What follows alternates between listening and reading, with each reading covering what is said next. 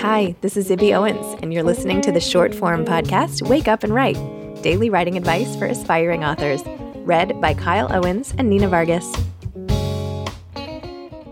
Hi, this is Nina Vargas, and today's writing advice comes from Cheryl Strayed, the author of the #1 New York Times best-selling memoir, Wild, and the New York Times bestsellers, Tiny Beautiful Things, Brave Enough, and the novel Torch. Here's what Cheryl had to say.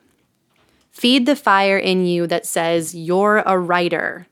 Most writers I know struggle with a sense of doubt or doom, some variation of, I tried and I failed, I can't do this. It's that voice in your head that keeps you from writing.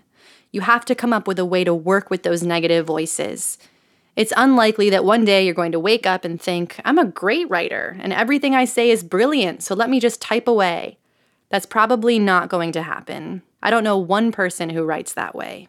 You need to learn how to manage those voices and decide that you're going to continue the work, even if it's hard and even if it feels impossible or scary.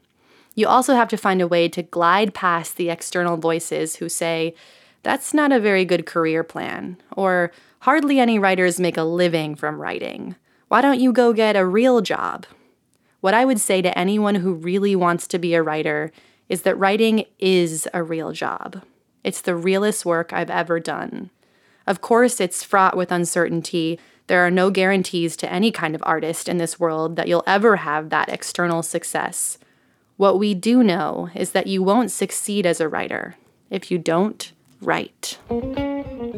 Thanks for listening to Wake Up and Write, a Zibby Owens production. If you want to hear the whole episode with this author, head to the Moms Don't Have Time to Read Books podcast. To submit your own writing and read an excerpt of this advice, head to Moms Don't Have Time to Write on Medium. We'd love to hear from you. Thanks to Morning Moon Productions and Danger Muffin for the music, and Steve and Ryan at Texture Sound for the sound editing.